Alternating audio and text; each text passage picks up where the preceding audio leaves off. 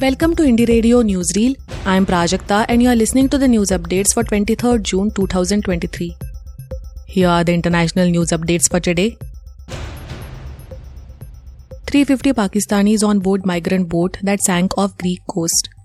At least 350 Pakistanis were on board a packed trawler that capsized off southern Greece on 14 June, Pakistan's interior minister says. Rana Sanaullah told Parliament that his estimate was based on families who had sought government help and taken DNA tests. Egyptians and Syrians were also among the hundreds of migrants feared dead. The official death toll remains at 82, while 104 survived, including 12 Pakistanis. Giving his estimate, Mr. Sanaullah said that for Pakistan perhaps there has never been such a large toll in any incident before, even in terrorist incidents. UN slams Israel's use of advanced military weaponry in Jenin. The violence in the occupied West Bank risks spiraling out of control, according to United Nations Human Rights Chief. UN's Volker Turk has condemned Israel's use of deadly force in a raid in the Jenin refugee camp that killed at least 7 Palestinians, including children. Israeli forces stormed the Jenin refugee camp on Monday to arrest 2 suspects. What followed was a 20-year first, the use of helicopter gunships in occupied West Bank. The UN chief made the remarks on Friday, warning that the situation was deteriorating sharply due to the use of heavy weaponry, urging Israel to stop the violence. Doctors in England to hold 5-day strike. Junior doctors in England will strike for 5 consecutive days over pay in July. This will be the longest single walkout in the history of the National Health Service, that is NHS, according to the British Medical Association or BMA.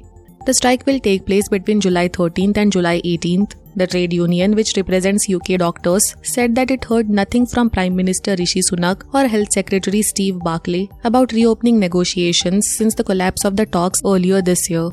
The extended protest is a fresh blow to Mr. Sunak, who is currently under pressure to fix a mortgage crisis. Now to the national news stories.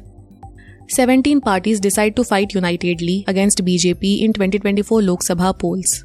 The opposition parties that attended the big meeting today have agreed to contest elections together, Bihar Chief Minister Nitish Kumar said soon after the 4-hour-long meeting. He also added that one more meeting will be held next month in Himachal Pradesh, Shimla, to finalize the details. Aam Aadmi Party Chief Arvind Kejriwal and Tamil Nadu Chief Minister and DMK head MK Stalin were absent from the joint press conference. Mr. Kumar claimed that they left because they had to rush to their flights back. The Aam Aadmi Party, however, has said that it will not be part of any future opposition gatherings until the Congress publicly opposes the centre's contentious ordinance taking away the Delhi government's control of administrative services. Building collapses in Gujarat's Jamnagar, several feared trapped. A 3-storied residential building in Jamnagar city in Gujarat collapsed on Friday evening, officials said. While 4 persons have been rescued in an operation mounted by the fire brigade, local residents claimed that 8 to 10 people may be trapped in debris. Local residents said that the building was in a dilapidated condition and it collapsed at around 6 p.m. when residents were still inside.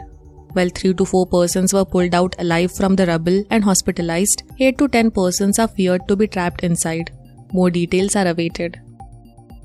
Firing incident reported at 2 Manipur villages. A firing exchange between armed miscreants and security forces was reported on Friday in 2 Manipur villages. Confirming the firing incident, the official Twitter account of Indian Army Spear Corps Division said that there was a firing incident by armed miscreants in Orangpat and Kangpokpi villages.